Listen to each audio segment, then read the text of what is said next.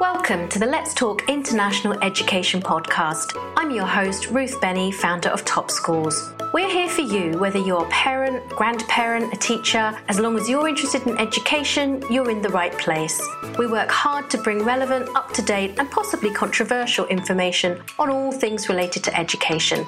In this first season, we've invited education leaders from around the world, as well as parents just like you and I. We're pleased you found us. Don't forget to subscribe. And here's today's episode. This afternoon, we are talking about the importance of character building in children. So I'm delighted to welcome two guests. I have Howard Tuckett, headmaster of Wycombe Abbey School, Hong Kong, and Christine Ma Lau from GEMS Character Academy. Good afternoon, Christine, and good afternoon, Howard. Good afternoon, Ruth. Good afternoon, Ruth. How are you today?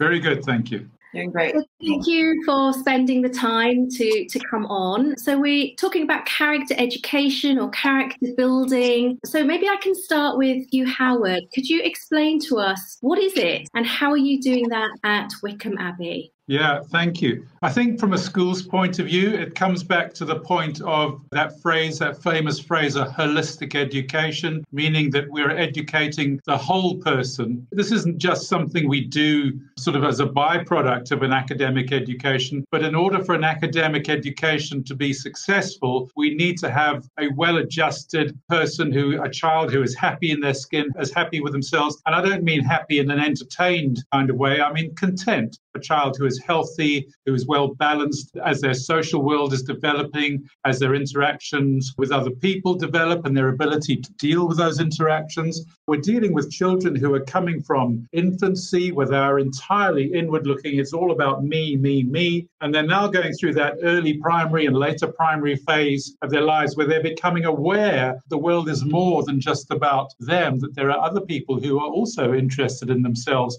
and that we then start to see the first attempts, almost like they had to learn to walk a few years before. Now they have to learn to interact successfully with other people. And in order to do that, children need to be able to build character. And character really means having a good and clear understanding, an effective understanding of yourself and how you relate to other people. That's really what character is. Having confidence in yourself whilst having sensitivity to those around you. If you boil what character means, you'll come down to that essence.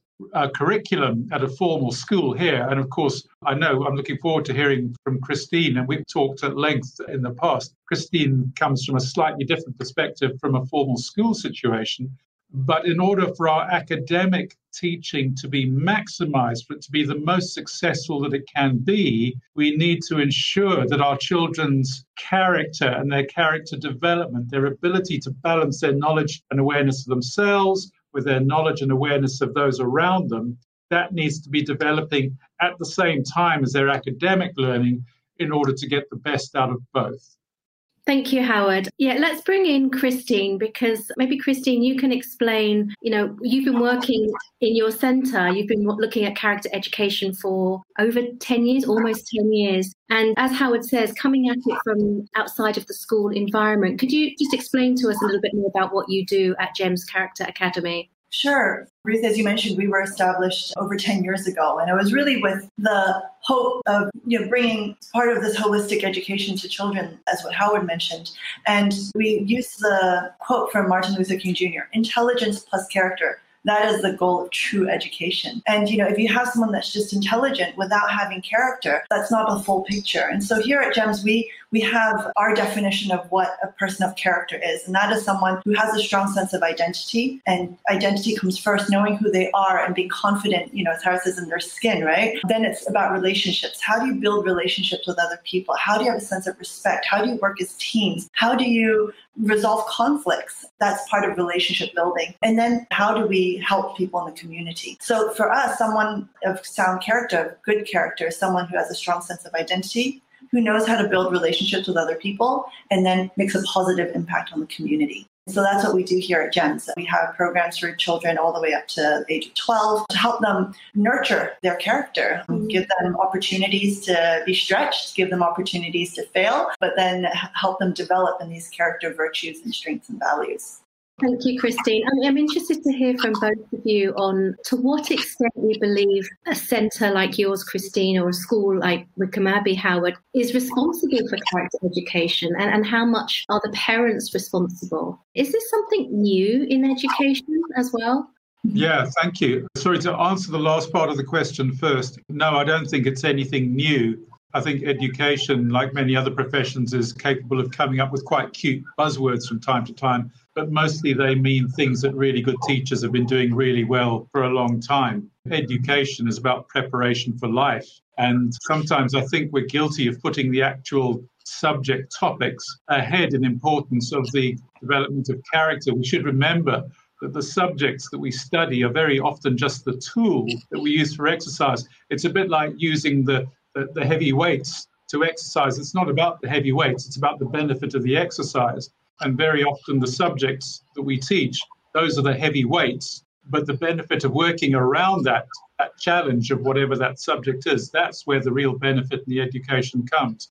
And developing a person's character, we're preparing children to be successful in life, not necessarily to be good academics or good spellers or good mathematicians, although, of course, those are very useful life skills as well. I would certainly encourage parents, as you're seeking schools, as you're exploring your children's future education and talking to schools, to seek out schools where the view is that the relationship in between parents and the school is very much a partnership. So Ruth's question just now about where does the development of character lie? Where does the responsibility lie? Well, it lies with parents and with school. Parents, of course, are the foremost and the most influential educators of their children. And the school cannot hope to have the same amount of impact that parents have. Although as a parent, I do know that, I can say something to my children when they were of school-going age. Hundreds of times I could say something and then one of them would trot back in at the end of the day and say, Mrs. Teacher said, tell me this. And I said, I've been saying that for months.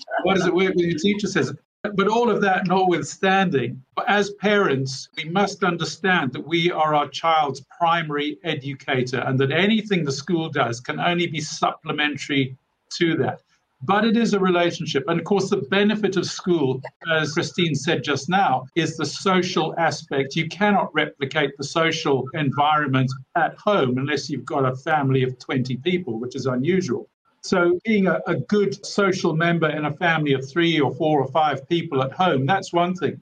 Being a good social member in a class of 20 plus children and a school of several hundred children or more, that's a completely different skill set, and children need to learn these skills. Howard Gardner famously talks about many books he's written about multiple intelligences, and social intelligence is as important as any academic intelligence, because people who have just academic intelligence but no social intelligence cannot communicate their knowledge. We need to be able to have both. And only by developing people's character and their awareness of people, their empathy of people, their ability to communicate with people effectively and problem solve with people around them, only then can all the academic learning they've absorbed and honed and refined in their own minds, only then can that be shared.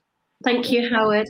So just to follow on from that, Christine, the role of parents and school, how about the role of a centre such as yourself in character education?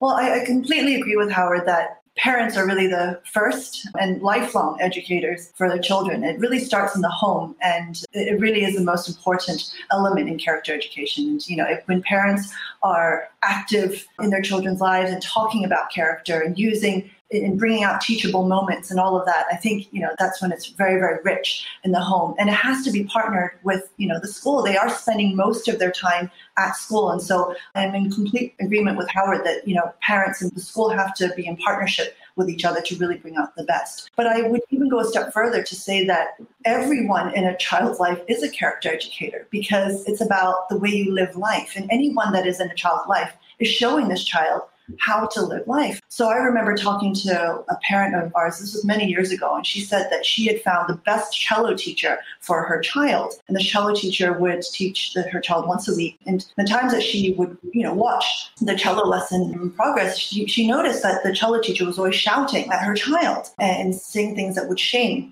her child. And even though this teacher was the best cello teacher that she could find, she stopped classes for her child because she said, even though she's teaching my child cello and he's, improving the skill, I don't want him to have his character. And so I would say, anyone that is in a child's life is a character educator. And I think, as the saying goes, it takes a village to raise a child, right? And so the more people that you have that are speaking the same language, the same character language as a parent, I think the better chance you'll have in really solidifying those values and that character foundation. And so, where we come in, we are definitely no replacement for parents nor for school, but just coming alongside families, coming alongside schools to say that we recognize that, you put character first and foremost in your education, and we want to come alongside you and in reinforcing that. So the programs that we have are after school, give students an opportunity to meet, to be in social situations with children outside of their school environment, sometimes from very different backgrounds. And also we take our students to do community service, so they'll meet perhaps the visually impaired, the elderly, the hearing impaired.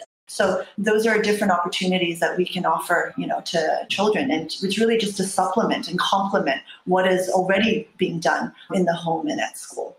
Thank you, Christine. I want to pick up on something that you said earlier about, surrounding our children with different types of characters. I'll return to that. You gave us some examples of what some community service type activities. Howard, in the school, what are some examples of sort of real teachable moments where it might be focused on character? And I presume that's all very much integrated into the normal curriculum anyway. Yeah, that's absolutely right. We model in the school good character development, the way teachers support themselves, frankly, all members of staff. We call it professional standards, but it's not just because I don't walk around in a jacket and collar and tie in Hong Kong when I'm not at work, but we are modeling what we would like children to become in the workplace when it's their turn to become adults. But as well as the informal modeling of good character targets, we do also have a formal curriculum. We teach a subject called personal social health education. At all three key stages that we have at Wickham Abbey, we start at year 1, we go right through to 13 plus at year 8, 3 key stages, key stage 1, key stage 2, key stage 3 on the UK national curriculum, which is the model we have for this school. And in each of those 3 key stages, the subject of personal social health education covers health and well-being. And there's a whole raft of headings that teachers who, are teaching the subject and every other teacher needs to be aware of in their subject so that they can back those ideas up. So health and well-being, relationships, and living in the wider world, awareness of what's going on around us in the wider world. And those 3 headings are duplicated in a formal curriculum. I've actually got the curriculum document sitting right here. It's however many pages thick. So as well as having the informal modeling good behavior, good character, how to behave, how to relate to other people, we do also have a formal curriculum which is given timetabled classroom time to every single class. Do you think that the British schools sort of have a bit of the edge on this? I mean, I noticed what you say. I noticed some of the British schools in Hong Kong, and particularly, setting the standards in terms of the way that teachers dress or the manners that the children are expected to demonstrate. Do you think that's where we Brits have a slight edge? I don't know if I'd call it an edge. I think that the reason that we do these things probably comes from the multicultural aspect of Britain, particularly Britain's cities. And when the new national curriculum was being put together, I think some very far-sighted people made a very brave and successful attempt to formalize what constitutes a good citizen, which is probably another phrase for character development. Particularly in the 60s and the early 70s, there was definitely a feeling in schools that this would all just fall into place for children. And of course, famously before that, through the 1940s and 1950s, these things were really hammered into children. Good manners, and you don't eat until everybody else starts, and you don't leave the table till everybody else gets down, and only speak when you're spoken, and all of that. And then, of course, as things do, the pendulum swung, and through the 60s and 70s, life got a lot more free and easy. And then late 70s, 80s, people realized that children didn't have this sort of moral code, if you like, to help them develop their own characters. And so a really good attempt to try and not swing as far as the excesses of the 40s, 50s, and early 60s, and also be not so laissez-faire in our education as the late 60s and 70s, that we have a formal attempt, and I believe it's better than an attempt. I think it's a very successful educational model. And it's based on sort of North European cultural norms. And of course, Hong Kong, having been a former part of the Commonwealth, the EDB primary curriculum is heavily influenced by the sort of 1950s national curriculum for all the Commonwealth around the world. So, of course, it already has a very heavy British influence in it. But if you were to talk another part of the world, I'm sure there are cultural influences there which are just as relevant to those parts of the world. But I suspect this is the one that we are familiar with, so it makes us feel at home. Thank you. So, Christine, let me ask you, how does that adapt to a Hong Kong situation? And obviously, we tend to think of Hong Kong parents as being very, very much focused on academics and sometimes to the exclusion of other important aspects, such as character education. What do you think? I think that's generally true. I do think that there's been change over the past decade. I mean, I remember when I first started in this area of education, a lot of people would ask, what is this? What is this all about? Why is it important? I need time for my kids to learn, 5 different languages and 4 different sports and 3 different instruments, But I think one thing just to highlight about character, I think it's important in and of itself, but I do think that it contributes to, school success as well. If we're talking about things like responsibility or perseverance as character traits, research has shown that that's highly correlated to school success. And so we're not saying that one is going to take away from the other. Rather, one actually helps the other. And so to give parents a different perspective, if you invest in a child's character development, it actually doesn't take away from their academic development. Rather, it helps it. And I think, from another perspective is their emotions or relationships. Imagine a child being bullied at school, not knowing what to do about it. Imagine a child who doesn't know how to express their emotions or how to, communicate with other people. I think they would find it very, very difficult to thrive in school. And so I think when we talk about helping them develop in their character and helping them with developing these skills, it's really not detracting from school success. I truly believe that, yes, it's going to help them, in the future as lifelong learners, but I do think there is also immediate, benefits of helping them thrive in school. So I do think that it's very, very important that we invest in that soon and invest in it heavily. We have a question about sport in particular. So is sport considered something that you could put under the umbrella of character education? And how is sport being integrated into the curriculum at Wycombe Abbey, Howard? Sport is a great subject for modelling situations where children need to really practice their relationships. There's nothing to help good manners fly out the window than a bit of competitiveness over a match or game. Or any competitive situation. So in sport, the good manners that we require, what we call sportsmanship or sportswomanship, whichever way, it's equally important. And as a teacher, of course, I've been involved in sport as part of my job. At cricket matches, I'm a lacrosse umpire, I'm a rugby umpire, a rugby referee, rugby coach, and a general PE teacher, as well as doing lots of outward bounds and outdoors and hiking and climbing and what have you with children over the years.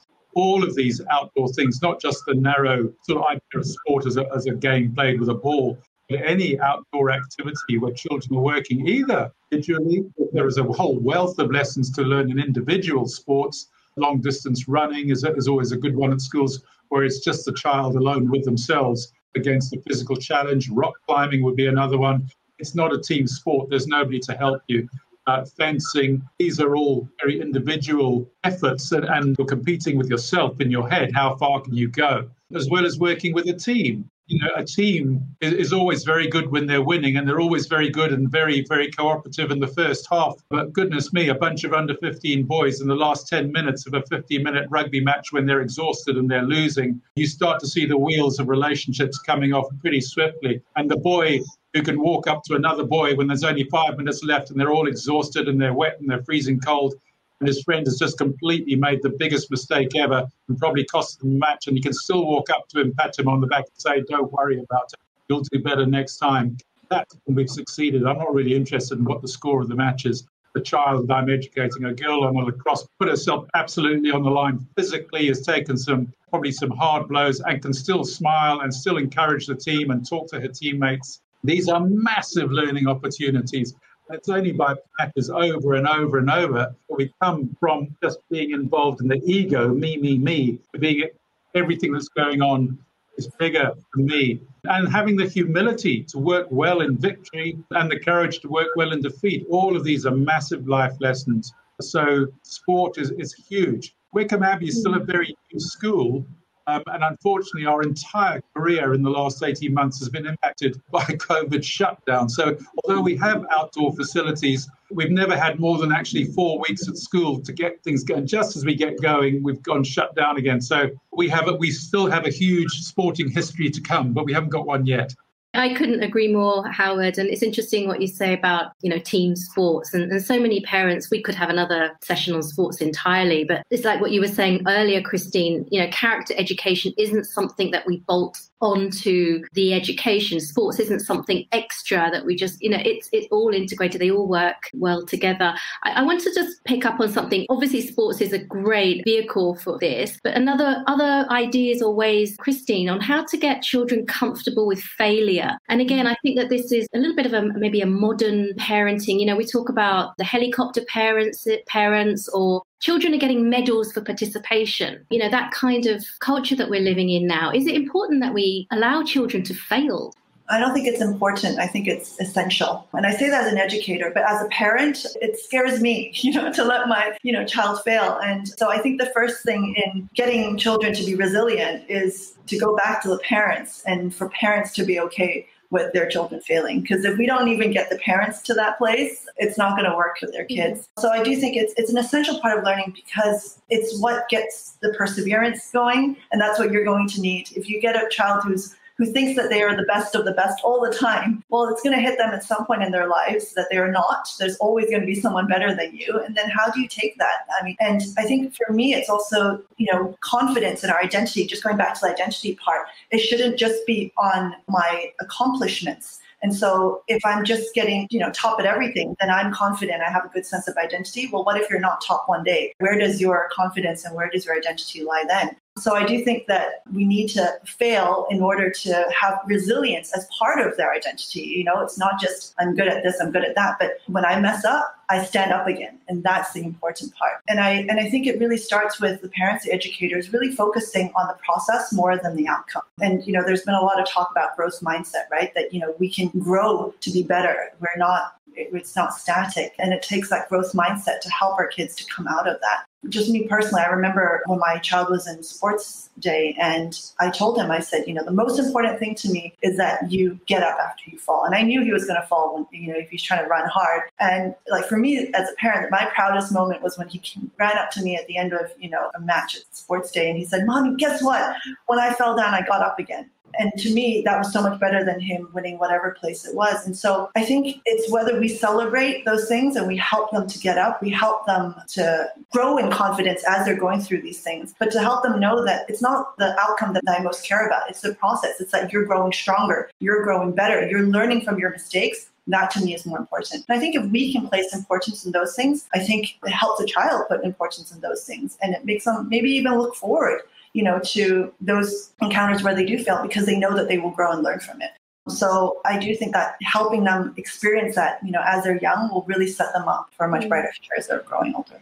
I have so many questions and we are running out of time. Let me ask this, Howard. Obviously, it's been a tricky year for us as parents, for you as educators, for the children. So when you go back to school or even as on an ongoing basis, how are you communicating with the children and how have you been inspired by how the children have dealt with this tricky period?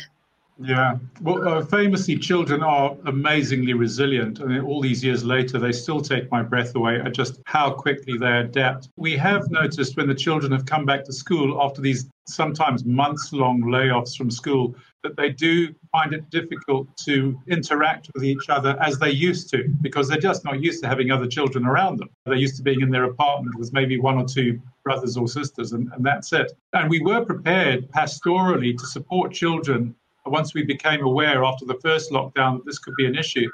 But you know what? By day 3, we're back to normal again. And their normal interaction just seems to or their normal ability to interact with each other seemed to reassert itself far quicker than we had anticipated. I mean, to answer the first part of your question, the children themselves shouldn't be just a victim to whom all this is happening to. They need to be active participants in developing their characters and their relationships. And one of the first things we do as the school started, and we do at the beginning of each year, is we look at our school code. And our school code, which is stuck up on very nice smart posters all over the school, was written by our children.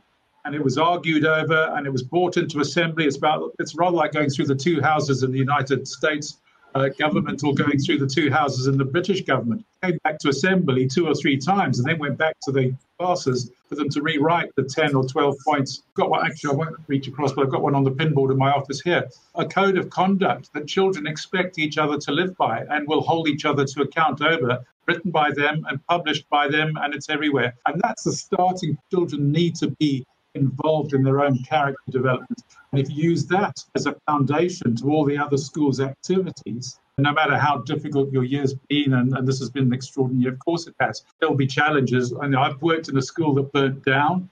I've worked in a school that got flooded. I've worked in schools where there have been immense tragedies of sudden and unexpected loss of life.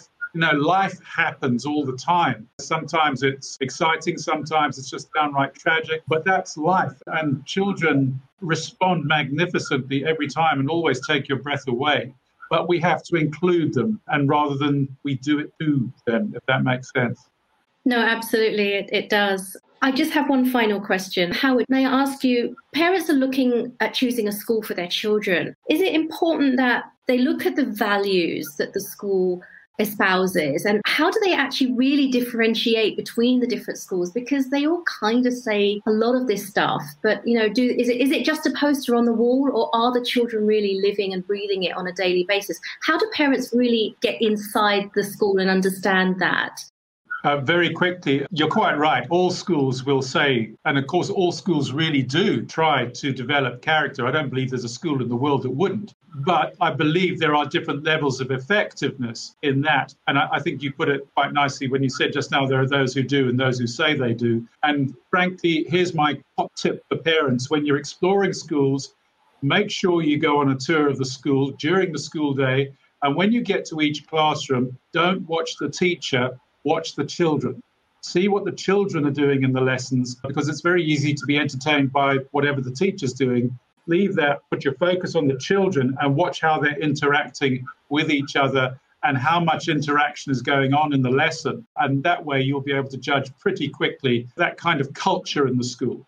Couldn't agree more. It hasn't been possible this year. So just final parting tips, Christine, maybe a concrete tip or two for parents who are interested in building their children's character. I would say choose a couple of character. I mean, character encompasses so many different things. There's so many different values and virtues that it encompasses. But I would say choose a couple that you would use to define your family with. Choose a couple of character values that your family wants to have as kind of keystones, to your family. Put them up, you would at a school, put them up somewhere and give examples to your children of what that looks like. Talk to them about it. Ask them what they think it means, how they can live those values and character traits out in their daily lives. It's sometimes very difficult, I think, for a child to hear the word character. Sometimes even for adults, it's such a big word and it covers so many different things. But if you can just choose a couple of things, for example, just behind me, gratitude, having an attitude of gratitude, being helpful. Just choosing a couple to highlight and just bringing daily conversations around those, around the dinner table. What are 3 things you're most grateful for today? Who are 2 people you helped today? Making that as part of, family life, I think that's a good way to start. Thank you, Christine. Thank you, Howard. So I've just made some key words that we've heard today. We've heard courage, respect, responsibility, content, empathy, healthy, social intelligence. I mean, there's so many good things here. We'll make some notes and we will post some comments in the questions. And if parents would like to find out more about Wycombe Abbey School, parent tours will be resuming soon and we will post the link. And for you, Christine, we'll also post a link. If parents would like to find out more about GEMS, where do they go? I think you go to our website or our Facebook page. We'll post the link. We're open for tours all the time. But better to see the school in session, right? Yeah, every morning there are pupils here. Right. Thank you for joining me, Christine from GEMS Character Academy and Howard from Wycombe Abbey School, Hong Kong. Thank you and have a good rest of the afternoon. Thank you for listening. If you'd like to learn more about the Hong Kong education system and parenting and education news and trends, check out our back catalogue, all available to download for free. You can also head over to our YouTube, Facebook or website for lots of free, useful information for parents and educators. Links in the show notes. Until next time.